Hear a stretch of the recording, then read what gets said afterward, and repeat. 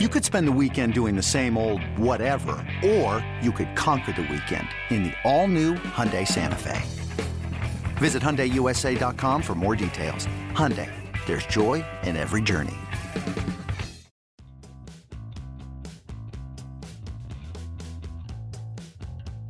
I'm Mark Feinsand, executive reporter for MLB.com. Welcome to the Executive Access Podcast. Theo Epstein became the youngest general manager in baseball history when he was named to that position with the Boston Red Sox in 2002. Since then, he built a team that broke Boston's curse of the Bambino, went on to win a second title with the Red Sox, then took his curse-busting ways to Chicago, where he was the architect for the 2016 Cubs team that snapped Chicago's 108-year championship drought. I recently sat down with Epstein to discuss his impressive stints in both Boston and Chicago, why Kevin Towers was so important to him, what advice he's received from Bill Belichick, and much more. Enjoyed this conversation with Cubs President of Baseball Operations, Theo Epstein. Theo, thanks for taking some time. Appreciate it. Yeah, thanks for having me on. So, you grew up in Brookline, Massachusetts. What's your favorite pro sports memory as a kid? Start with your fandom. It was a great time to grow up a Boston sports fan and New England sports fan. I mean, you had great Celtics teams. You had Patriots run to the Super Bowl in '85. You had the Doug Flutie years and the Hail Mary, which was one of my great memories. And the Bruins going to the Cup a couple times. But definitely was a baseball fan, a Red Sox fan first and foremost. So, probably the '86 season and getting to attend Game 7 of the ALCS with my family was amazing. But then the most poignant memories were certainly about the World Series and Game 6, and living through that as a 12-year-old was a life-shaping experience for sure. I was going to say, get that feeling instilled in you very quickly as Exactly. at a young age. I read that your cousin is the one that gave Ted Williams the nickname Teddy Ballgame. Is that true? That is true. Yeah. My aunt was, my Aunt Barbara on my mom's side, my mom's sister, was, her husband, Fred Kaplan, was a very popular sports photographer in Boston at the time, and ended up striking up a friendship with Ted Williams, did a lot of his personal photography. Actually, I have a bunch of old negatives at my house of Ted Williams behind the scenes, and some great stuff. And his Freddie and Barbara's first son, my cousin Lee, would sometimes accompany him to Fenway and to shoot Ted Williams, and so he would say, "Yeah, we're going to see Teddy at the ball game. Going to see Teddy at the ball game." And that's how Teddy Ballgame started. I'm sure your kids are probably like, "What are negatives?" Exactly. So you knew when you were at Yale that you wanted to be the GM of the Red Sox. At what point did that first become a goal of yours? Well, I grew up wanting to play shortstop for the Red Sox, probably Sure. like most people do. And then, thankfully, I was not nearly good enough, so I was able to make that my first, probably my best scouting evaluation to myself as I was a freshman in college, that my playing days were over. And I really didn't at that point want to be GM of the Red Sox. I just wanted to see if it was possible to stay connected to baseball, because I knew it made me happy. And at the time, there wasn't an obvious track. This is pre-Moneyball, and front offices seemed like faraway places and ivory towers where you had to either have played the game professionally or be the son of an owner or something in order to get involved. So sent out letters to every team my freshman year of college, when I stopped playing. So I was like, well, what can I do? And got one letter back from the Orioles, and ended up interviewing during my spring break of my freshman year with Calvin Hill, and got an internship with the Orioles. And then at that point, my goal became, okay, get into baseball operations, because what I love about the game is what happens on the field. And then once I started working in baseball operations, my goal was not to be GM. It was just try to work for people that you like and respect and be impactful. And that led me to eventually become a GM. But I didn't set out with that specific ambition. But I knew I wanted to work hard and get to a point where I could impact what was happening on the field. Always motivated by wins and losses. I was pretty competitive, and that's what really appealed to me. So you interned for the Orioles for 3 straight summers, and then you end up out working for the Padres. Mm-hmm. At that time, you were also getting your law degree. So you're working for a baseball team, and you go to start getting your law degree. The law degree happened a little bit after the fact. So the good folks I got to work with at the Orioles ended up hiring me out in San Diego. Larry Lucchino, Charles Steinberg, Fred Ullman Jr. So I got that job right out of college. Day after I graduated, I flew out to San Diego to start entry level. Then I met Kevin Towers, which was definitely a defining moment in my career. He kind of grabbed me, brought me over to work for him in baseball operations, and was working in a really small baseball operations shop in San Diego. This was before the proliferation of big front offices and also in a small market. So we had like 6 people in the office in baseball operations, and then I forget what happened, but somehow we screwed up a contract or something wasn't done right. And Larry Lucchino was basically like threatening to hire a club counsel who would have a lot of say in baseball operations, and it would work. And that scared KT. He didn't want any lawyer kind of involved in our group. We had an awesome group dynamic in the office, and so he came to me and said, "Hey, I think if I can say that you're going to law school, that might be good enough. So would you be up for that?" And I said, "Yeah, as long as I can keep working full time, I'll go to law school." And he brought it to Larry, and Larry was all on board with it. Thought it'd be good for me. So that's how I ended up in law school. So that we didn't have to hire a club counsel and get in the way of the fun we were having. But yeah, it was easy. I was working full time, and then just went to the University of San Diego Law School and I chose classes where they didn't take attendance, so I didn't. I was in spring training in Peoria for 6 weeks while allegedly attending law school in San Diego. So it ended up working out fine. Well, sounds like one approach to law school, right? Exactly. I was sitting between Eddie Epstein, who no relation, who was the statistical analyst, one of the first of his kind, a really talented guy, and sitting between him and Brad Sloan, who was the scouting director hired by KT. Okay, so you're sort of right in between these two guys from very different worlds, and obviously the Padres utilized both of those guys in their front office. Was there one side versus the other that at the time you felt sort of more aligned with, and has that changed over the years? No, I mean both sides appealed to me, but what appealed to me most of all was combining both perspectives on the game. So I was literally and figuratively caught between these two different paradigms, and Eddie and Brad didn't have a lot in common and didn't talk much. Eddie approached the game based purely on data. He, a lot of times he'd say, don't even want to see the players play because it creates biases and subjectivity, and he didn't want to see that. And then at the time in amateur scouting, even college players, their statistics weren't even considered. It was purely an evaluation based on tools. And so these two guys weren't talking to each other much, but I was just out of college and pretty approachable, and I was kind of eager to learn, so I'd end up having lunch with both guys and hearing their perspectives, and so it just kind of dawned upon me that the best process would be combining the best of both of these schools, and when you're evaluating a player, look at his performance and adjust it properly to try to project what he's going to do going forward the way Eddie does, and then also watch him play and get your best scouts to make accurate tools evaluations on them and project them that way, and look through both lenses and get the more complete picture of the player is pretty obvious. And then my own perspective on the game grew out of that experience, really. You mentioned KT before. Yeah. You attended both of the memorial services for him earlier this year.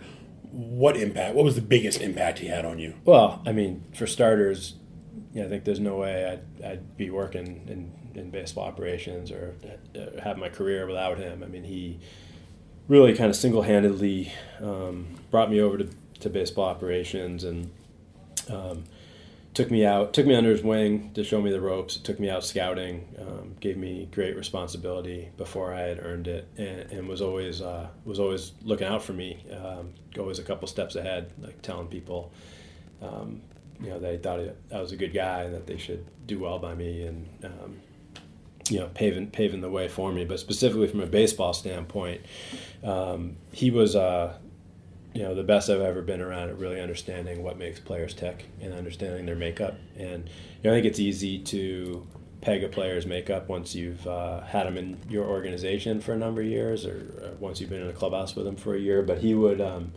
be able to make those judgments really quickly on a player, and using his intuition, his feel for people, his ability to connect with people and then assess what they were all about. And so he taught me that, and then just the importance of the mix that you have in the clubhouse and having people that you want to rely upon, players who are tough and players who put the team first. And he was, part of the clubhouse culture, really. He was, it was different than a lot of GMs do their job today. Like, he was one of the guys down there. He was accepted, and that gave him great access to, keep his hand on the pulse of the team. And if, change was needed, he'd be a couple steps ahead of it, making change. If a certain type of personality was needed, he would find that guy and inject it into the clubhouse mix. So he was tremendous at that. And then also just, very proactive guy with trades and knowing when to capitalize on a player's value, and not afraid to buy low, not afraid to take big chances on players, not afraid to risk some personal, risk his reputation for a big trade if he thought it was the right thing for the team to do. Larry Lucchino leaves San Diego, goes to Boston, takes you with him. You're working for your childhood team. Yeah. Was it everything you thought it would be initially? Was it great to be back home? What was sort of the overall take as you move back to Boston and you're working for the Red Sox? Yeah, working for the Red Sox was always a dream, but it felt impossible. I never even really considered it, because of all the franchises, they were kind of the most insular. It was people didn't tend to go to the Red Sox from other organizations. There was this like pipeline in Boston from Boston College up to the Red Sox, and it just seemed like such a faraway place, inaccessible place. So when Larry got involved with the ownership group that bought the Red Sox, and it became a possibility, it was kind of stunning to both me and Sam Kennedy, who's followed the same path as I did from Brookline High to the Padres on the business side. And then when it became a possibility and at the assistant GM level, it was one of those moments where you kind of stop in your tracks and reconnect with your 12-year-old self and realize that a lot of your dreams are coming true. So forever grateful to Larry for bringing us over there. And it did. It took a while. You get kind of calloused in baseball where you bury that 12-year-old self a little bit. You go through the course of your day and you're not appreciating that you're in a big league clubhouse, that you're making decisions that impact the team on the field, that you're dealing with players. A lot of the coaches are players you for instance, that you worshipped when you were a kid, and that unfortunately is something you become a little bit callous to. But for the first few days, weeks back in Boston, that was I was definitely more open to that. So there were a lot of moments that really resonated with me and were personally meaningful. Ben Cherington once joked that the 2002 Red Sox, when new ownership took over, felt like a startup. Mm-hmm. Did it have that feel to you? Yeah. The first couple of years it did. I think especially after I sort of stumbled into the GM job, and at a point in my life where I hadn't really led anything before, or even really managed people before, out of sort of, I guess as a defense mechanism, I surrounded myself with a lot of people who I knew were like all in to make the Red Sox better and passionate. And so it happened to be Ben and Jed and a number of guys who I'd worked with for those 9 months at the Red Sox, and I saw we're committed to doing whatever was necessary to help turn the Red Sox around. So then you didn't do this on purpose, but then you look up and you have 6, 7, 8 guys who are all we were all in our late 20s.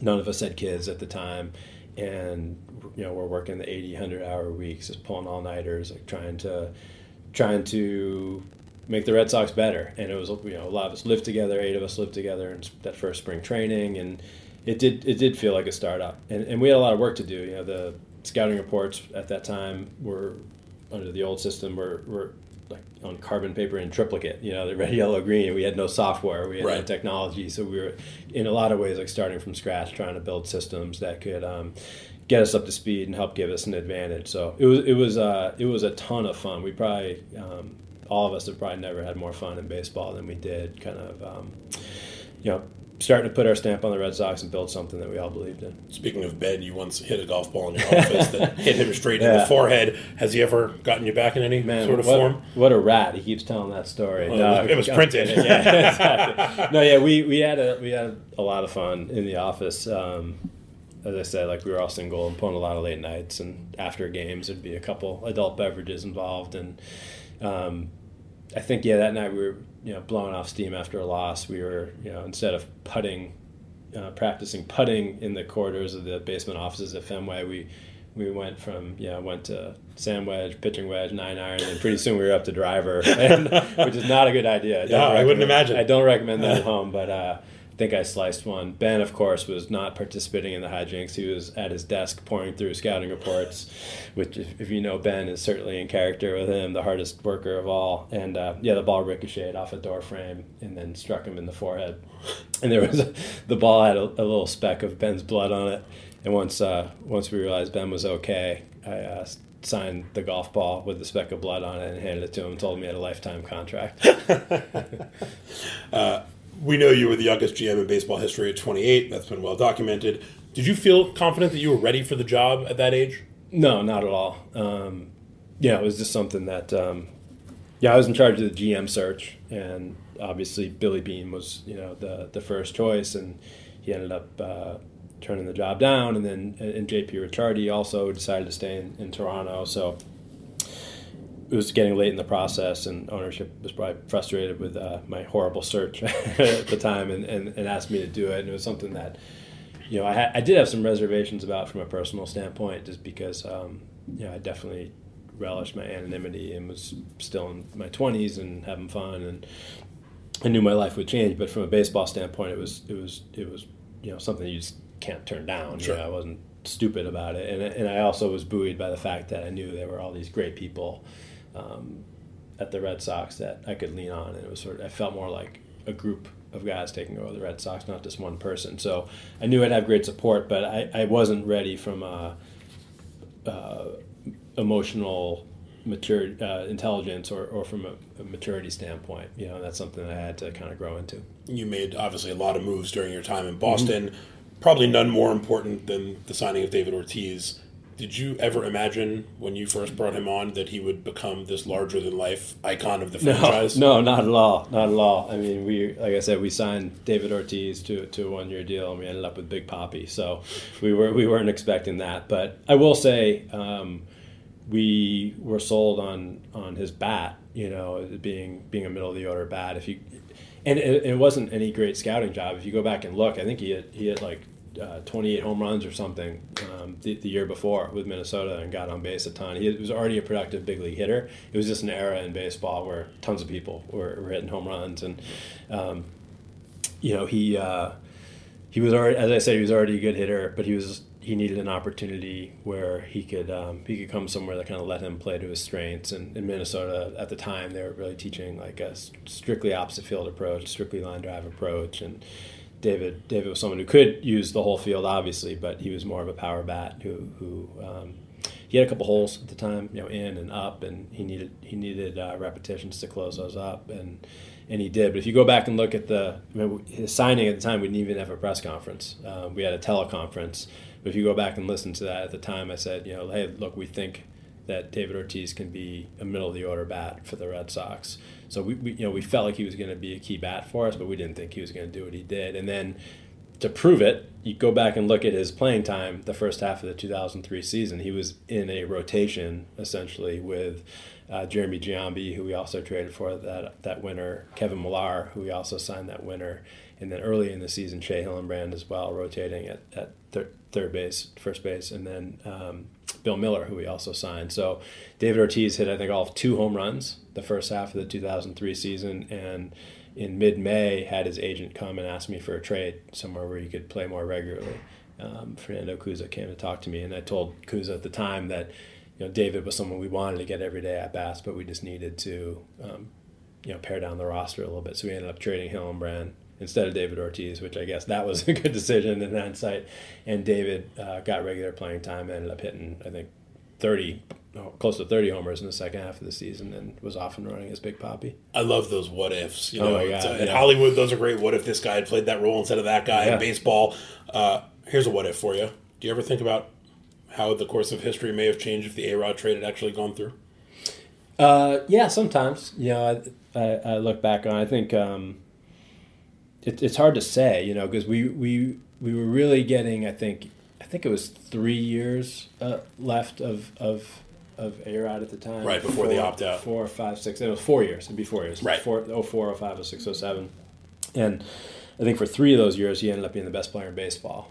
So from an on-field standpoint, it certainly would have helped us. And then I think his life might have turned out a little bit. His career would have turned out a little different too. He would have been able to stay at shortstop. He wouldn't have been in a position where he was kind of in Jeter's shadow a little bit, and all the different interpersonal dynamics that created. So he might have been able to be himself more, maybe grow into a leadership role earlier in his career instead of this post-playing renaissance that he's had, where he actually is demonstrating some of those qualities. So who knows? I do think, from our perspective, maybe the biggest negative would have been, John Lester being in that deal, and we would have been short on pitching going forward, although Brandon McCarthy was coming back in a separate deal at the time. So yeah, who knows? It would have been A-Rod and Maglio Ordonez in Red Sox uniforms, and and then we would not have had Manny, and Nomar would have been traded, I guess, as it turns out, 6 months before he ended up being traded in 04. As a beat writer on those Yankee teams, I could say my life would have been very different if you had acquired A-Rod. One more hypothetical: you nearly hired Joe Maddon to manage the Red Sox. You ultimately went with Terry Francona.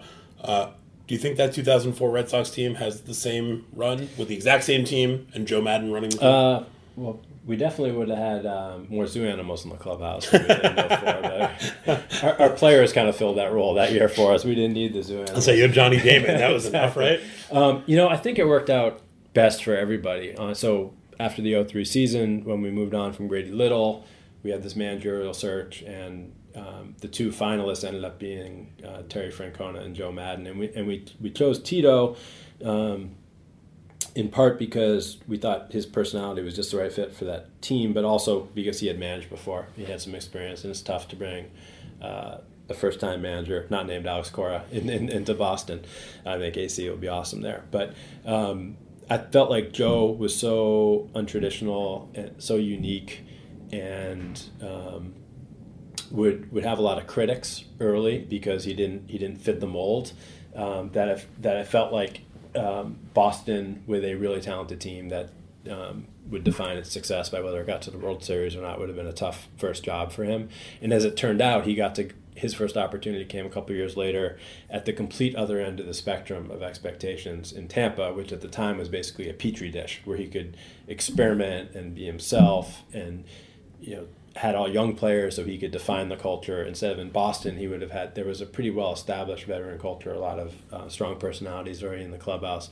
I think it wouldn't have gone quite as well for him. He would have ultimately had success because that's who he is, but I think he got his perfect first job in the petri dish of Tampa at the time. And Tito was definitely the right guy to empower those players, make them feel connected to a bigger vision, let them be themselves, and Tito won the World Series his first year there, so I think that shows it ended up working out great for everybody. Rewind a few weeks before you made that hire. Poker players always talk about how they remember the bad beats more than the big wins. Mm-hmm. What's your aside from watching the ball go in the stands, what's maybe your one memory that stands out from Game 7 at Yankee Stadium 2003? Oh, I mean, the couple, just when the eighth inning when everything was falling apart, and when Grady went to the mound, and then Pedro stayed out there. It was just a tough moment for everybody because look, Grady Little didn't lose us that game. That's the way history is written. They need heroes and villains, and there were a lot of different things that went into that game, but.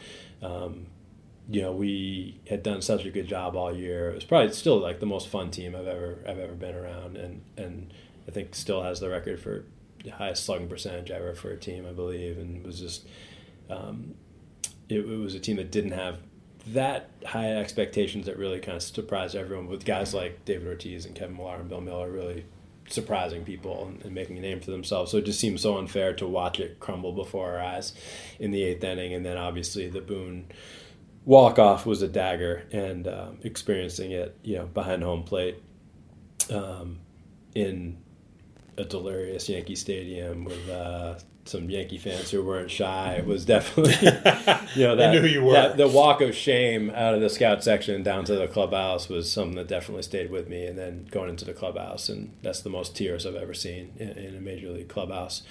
But I think that experience for all of us, the players especially, but also us in the front office, served as tremendous motivation. And I think we went out and had a pretty aggressive off-season. We acquired Curt Schilling and Keith Foulke, and then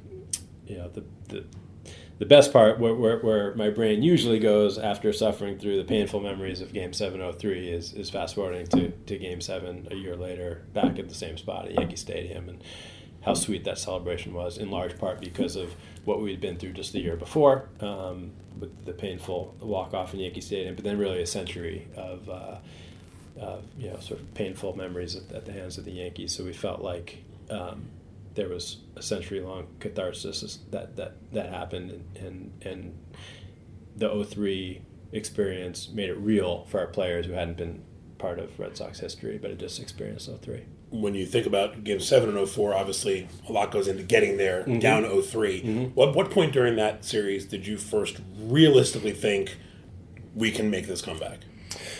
I think because I'm sure it wasn't walking off the field after 19-8 in Game 3. No, that definitely wasn't it. I think it was when we got it back to New York. So Ortiz walks off Game 4, and that was more a feeling of relief. Like, okay, we're alive. We didn't get swept by the Yankees to end the season, which we felt we were the best team in baseball. We have a pulse. And then when he did it again after Game 5, that was such a surreal, heroic act on his point. Like, who wins back-to-back CS games, with walk-offs by themselves? It just doesn't happen. It seems so impossible. That after the celebration died down, and we're like, okay, we're going to New York, and we have a ton of momentum right now. They never thought they'd be going back to New York after Game 3. We might be able to do this. Like, all we have to do is win one game, and then we're not losing to Game 7, because they'll be, all the pressure will be on them. So that flight to New York was a really optimistic flight, and we had a ton of momentum on the heels of back-to-back walk-offs going to New York. Now, I think the feeling was other guys have to step up. David can't do this by himself. That was felt and expressed at the time as we headed to New York. When you think back to Game 4 against the Cardinals, you guys win the World Series. Any one moment sort of stand out for you in terms of, was it just watching the last out? Yeah, I snuck down to the clubhouse and kind of right outside the tunnel leading to the dugout in the ninth inning, or maybe with one out in the ninth inning. And the thing I'll remember most is Johnny Pesky down there, who'd been in the Red Sox organization at the time for like 60 years, something ridiculous, and such a good guy, and really represented a lot of the best attributes and values of the Red Sox franchise.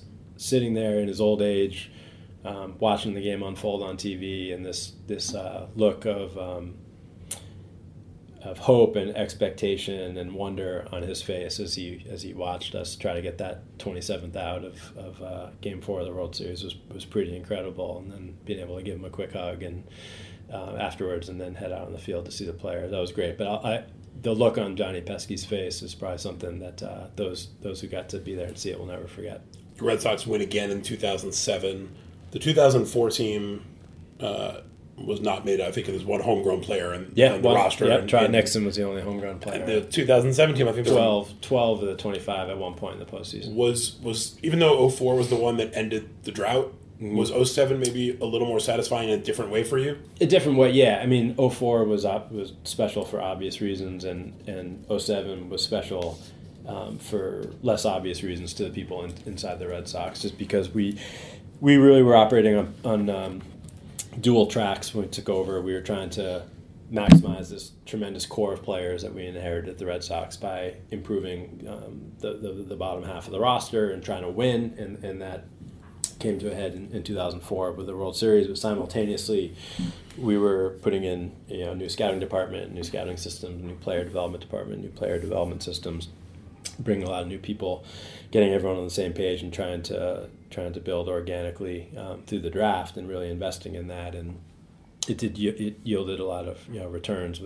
We hit on some players each year. 2002 was Lester from the draft, 2003 was Papelbon, 2004 was Pedroia, 2005 was Ellsbury, Buchholz, Lowry, and so on and so forth. So that homegrown group then coming up and Pedroia and Ellsbury hitting 1-2 in the lineup and having a great World Series. Just really, in Papelbon getting the last out, really was meaningful to the hundreds of people at the Red Sox in scouting and player development and baseball operations who were involved in that less glamorous work behind the scenes of going out to scout these players, sign them, develop them, integrate them onto the major league roster. So that championship probably resonated more throughout all of baseball operations because it was the product of many years of work instead of just a few off-season transitions. When you took over in Chicago, you had kind of a 5-year plan in mind. Was there a point during the beginning, from year or 2 years, where you thought this is exactly as it should be going, or was there a point where you thought maybe this isn't going to happen in 5 years? There were a lot of low moments, when obviously things were not good at the big league level, and that was in part by design, but still really painful to suffer through. And then at times even some of the young players that we did have weren't performing in the big leagues. It was tough. And then but when we'd have setbacks with our prospects in the minor leagues, or guys wouldn't perform, or guys would get hurt, and there were a lot of days when we were staring up at the big magnet board in our office with the sort of 5 years worth of roster and payroll construction, projecting out your prospects, just staring at the board thinking we're short. Like, even if all these guys pan out and it's best case scenario, which doesn't happen in baseball with prospects, like we still need 4, 5, 6 more guys, and there's only one draft per year, and there's only one trade deadline per year, and it was hard to see how it would come together as quickly as we needed it to in Chicago. And all that did for us was underscore that we had very little margin for error, that we had to nail all our first-round picks, we had to be productive in the international market, and that we could not look past any opportunity in trade to turn an older player with less club control into a talented young player with more club control. And so that helped keep us really single-minded, and we traded 40% of our starting rotation 3 years in a row, and anytime a player started to perform at the big league level, we traded them for prospects. And that was not necessarily popular at the time with a segment of our fan base, but that empty feeling of staring at the board, not knowing where the talent was going to come from, served as more than enough motivation for us. You talked about watching Johnny Pesky the night of Game 4. It's been about 18 months since Game 7. Any one memory stand out for you? That one was special for me because I got to experience it with my son, who at the time was 8 years old and was staying up later than he probably ever had for Game 7, and was sitting there and got to see the game through his eyes, which was really cool because in a way I was seeing it through my own 8-year-old eyes at the same time. So seeing the arc of that game and the emotions that it brought out play out in his little 8-year-old head really was a cool experience for me. And I was trying to keep him level-headed and calm and not get too high and too low. And there were a lot of moments when it looked like the game wasn't going to turn out the way we wanted, and I was trying to felt like I was kind of preparing him to feel it but not be too heartbroken, not be too devastated. And then when it turned out the way it did, getting to see the sheer joy in his face and share that with him was something I'll never forget. You were voted Sporting News Executive of the Year after that season by your peers. What does it mean amazingly you didn't win in Boston, which surprised me when I went back and saw that. Mm-hmm. What does it mean to get that kind of recognition, not just an award, but an award from your peers? Yeah, because I had won other, recognitions or awards or whatever, but not from that award, as you mentioned, from my peers. So it was more meaningful to me than I expected it to be because it did bring me back to getting the job at 28 and being a bit of an outsider. Now everyone expects GMs to. No one's surprised when there's a GM named without playing experience, without decades of experience in the game, without having played in the big leagues or scouted for 20 years. But at the time, it wasn't commonplace, and so probably more than I admitted to myself, I was aware that I was an outsider, and I kind of carried that with me. So I felt like I needed to prove myself, not only to the fans and to ownership, but to the other GMs as well. And so, obviously, there've been ups and downs along the way, and a couple of World Series, but winning that award resonated with me more than I thought, because it felt like I'd come full circle and maybe earn the respect of my peers, which should always be important to everyone. Another honor that came your way after that year, Fortune magazine named you the world's greatest leader, which I know you called patently ridiculous. That one didn't resonate with me quite the same way. Who's the best leader you've ever worked with? That's a great question. I think Kevin Towers. He did it effortlessly. He was very courageous, and that rubbed off on people. He made the people around him fearless. He was a great listener and made people feel empowered and connected to a broader vision, even if they were, in my case, I was really cutting my teeth in learning. But at the time, he made me feel like the most important person in the world, and that, in my opinion, was really valued before it deserved to be, or maybe even before it was. He made it easy to be passionate about your job and have fun and get the most out of life at the same time. It wasn't like an either-or situation where you had to choose between, having a good time and being a good employee. He was able to, and that's hugely important in baseball. When you play 162 games, 183 days, plus spring training, plus the postseason, plus the off season, if you run an organization where the people feel like they are strictly making sacrifices in order to do a good job, and they're missing out at home or missing out on the rest of life, I don't think that's a good formula for long-term success. And KT led by showing that you could really enjoy every moment of being at the ballpark and have a robust personal life at the same time. So he was just, by example and intentionally, he was really a tremendous leader, and I think that's proven to be true when you look at how many people have talked about in the days following his death, how many people have talked about how impactful KT was on their careers and their lives, that he really was a great leader. You talked before, during the rebuilding process, you would trade performing veterans for prospects. You've now sort of flipped that a little bit. Once your team starts having the success, 3 straight NLCSs, a World Series, last summer you traded away one of your top guys and a few other prospects for Jose Quintana. Does the thought process change as you're having success, knowing that now you have to find ways to keep this success going? Yeah, you have to think long and hard about where you are in the success cycle, what your short-term, medium-term, and long-term expectations are, what your short, medium, and long-term opportunities are, what your short, medium, and long-term risks are. And it's more of a nuanced process with sort of a more difficult balancing act than when you're simply building. It's obvious what you're doing. You're trying to create value in the short term and trade it for long-term value. The only difficult part of that is creating that value, figuring out the timing when it's right to transact and capitalize on it, and then picking the right guys. But that's fun. And when you get on the other side, and winning is fun, but making some compromises, sacrifices in order to maximize your window and win isn't fun. Like no one likes trading away their prospects. It's you fall in love with these guys, you respect them on the field, off the field, you get connected to this thought in your mind about their future and what they're going to do for your big league team, and but you I think have an obligation to try to win the World Series and try to maximize the window that you do have. So balancing short-term and long-term is really hard on an emotional level.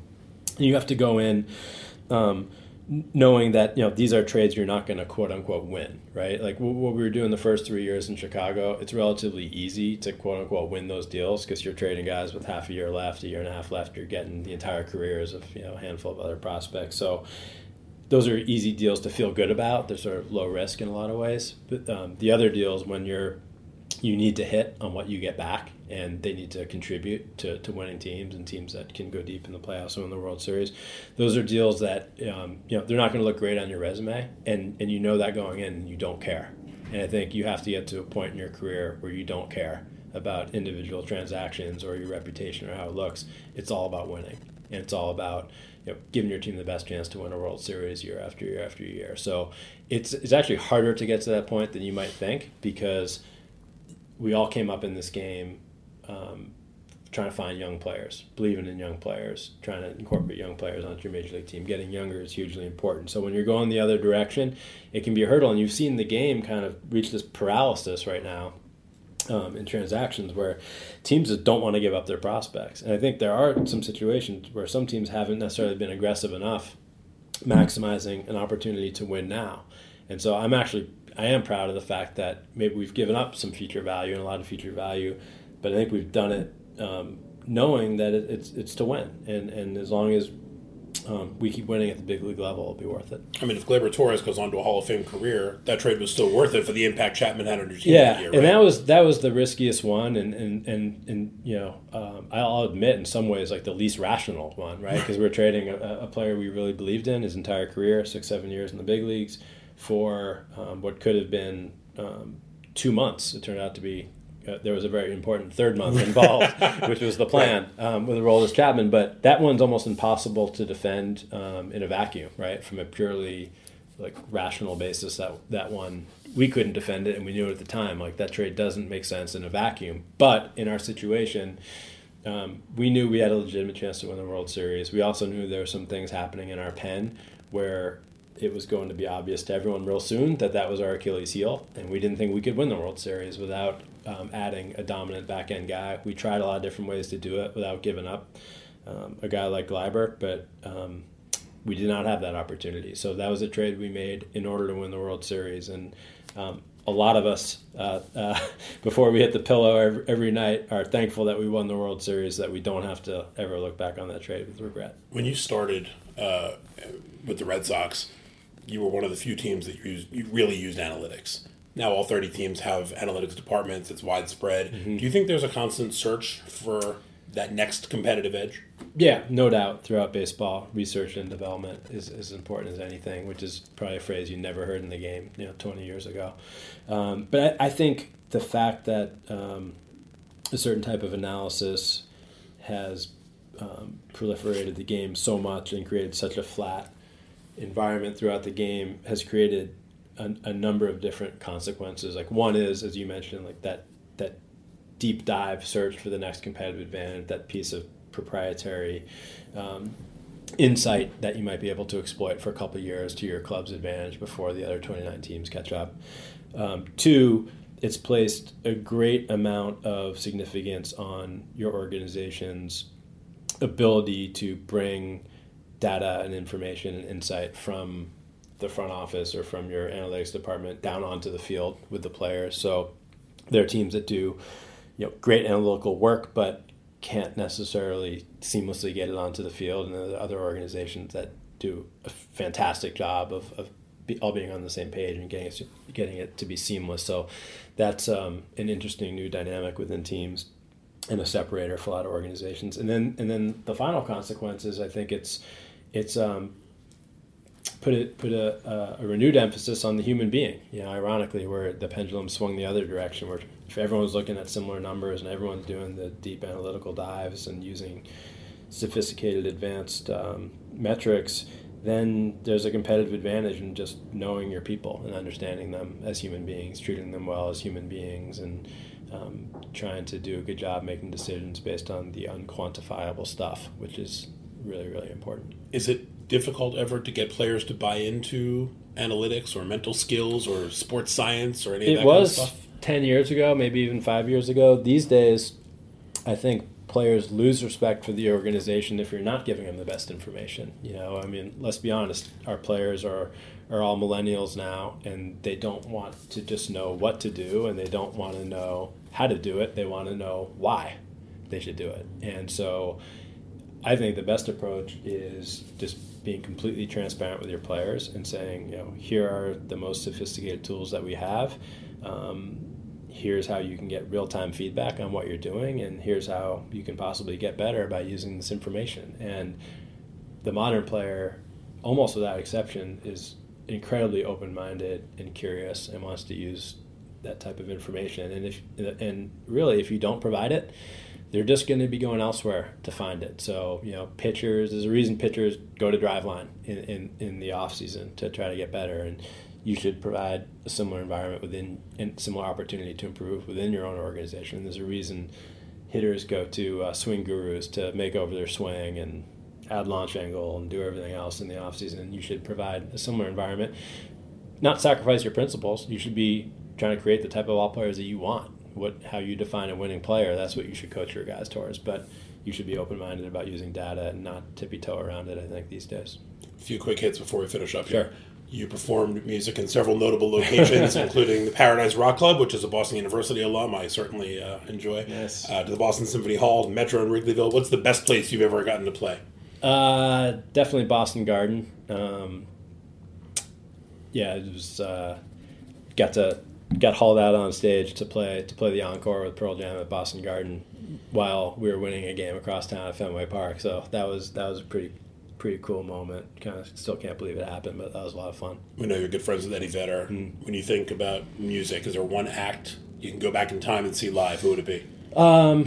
Probably see like Hendrix right as he was bursting on the scene, like in England when he was, he had Pete Townsend and John Lennon in the audience, realizing they were seeing something that had never been done before, and that the world around them was changing. Like, would have been cool to be in that audience too. Did you really once kick a 53-yard field goal? I did. It's my athletic claim to fame. I had a pretty significant tailwind behind me, and it clanged off the crossbar and went over. But I have witnesses. Would have counted either way, right? Among them, Jason McLeod of the Cubs and Jeff Kingston of the Mariners, if you need to confirm it. Best advice Bill Belichick ever gave you? The only real advice Bill Belichick's ever given me was after I asked him how to manage success across the organization after we won the World Series in 2004. He told me we were f***ed. All right. Well, that's pretty straightforward. Your grandfather and great uncle won an Academy Award for Best Screenplay for Casablanca in 1944. We saw Kobe win an Oscar this year. Is that on your bucket list? No, definitely not. That's one thing I'll definitely never accomplish, but very proud of my great uncle, who I got to know and really served as my surrogate grandfather, and of my grandfather, who passed away in the 50s and I never met. But it's really cool that my dad is the proud owner of both an Academy Award for Best Screenplay and the 2004 World Series ring with the Red Sox, which I gave him. So I'm proud of my dad for playing an instrumental role in both those accomplishments. We saw Brad Pitt play Billy Beane in a movie. Who plays you in your story? Oh, God. No one good looking, that's for sure. One time I was at the All-Star game in 93 when they had that ridiculous red carpet thing that all the employees had to walk down after the players. Someone I can't believe I'm telling the story, but someone from the crowd, when they saw me, yelled out, "Look, it's Doogie Howser." So I've been trying to live that down ever since, but I'd like to think it's some leading man out there somewhere. No one can touch Billy, though. He's king for life. I haven't had Brad Pitt play him. How has fatherhood changed you both personally and professionally? Look, I think it defines you in a lot of ways. Once it happens, it's the most important thing in your life by far. So personally, it's probably just brought out the best values that I have. You kind of drop everything that is counterproductive or self-indulgent, and you focus on the most important things in life and try to lead the best life you can, set the best example for your kids, impact them the best way you can. And then professionally, it's just I think helped me improve my time management, that I have to make better decisions about what I can and can't do, delegate a little bit more, plan ahead a little bit more, and have the courage when it's appropriate to walk out the door and get home, knowing I'll be back tomorrow to do some more work, which is something that I wasn't very good at before. You've played a key role in breaking two of the most legendary droughts/curses in pro sports history. What drives you to keep doing this year after year? I think I hate losing. We hate losing here at the Cubs. All of us. It stinks. I think a lot of people in baseball, a lot of competitive people generally in sports and in other industries probably hate losing, fear losing more than they love winning, and more than they soak in the good times you remember and are fearful of the bad times. So as I said earlier, two things I just can't get away from. They're kind of hardwired in my DNA. Is I'm really competitive, and I really love working with people whom I respect and whom I believe in towards a common goal and towards a common vision. And so I get to do that every day. I get to work in an industry where there are standings and there's sort of a daily scorecard, daily referendum on how you're doing. Wins are wins, losses are losses, and so that's great. And I get to do it with people that I really like and really respect, and that we're all in it to win. We're not in it for personal ambition or glory. We're in it to be part of a winning team. So those things drive me, and because that only works if you win. If you don't care, and then you should get out. And the second I don't care, I'll be gone. I'll be gone long before I stop caring, I think. Theo Epstein, thanks very much for your time. Appreciate it. Thank you very much. Many thanks to Theo Epstein for taking the time to sit down for this week's episode of Executive Access. Our next episode will feature a conversation with Twins Chief Baseball Officer Derek Falvey. We'll talk about his beginnings in the Cape Cod League, Mark Shapiro's influence on his career, Minnesota's surprising run to last year's postseason, and much more. You can search for Executive Access on Apple Podcasts or wherever else you listen to podcasts. So be sure to subscribe and enjoy these conversations all season long. If you like what you hear, leave us a review while you're at it. We always appreciate those. And be sure to spread the word and tell all the baseball fans in your life about Executive Access. Until next time, I'm Mark Feinsand.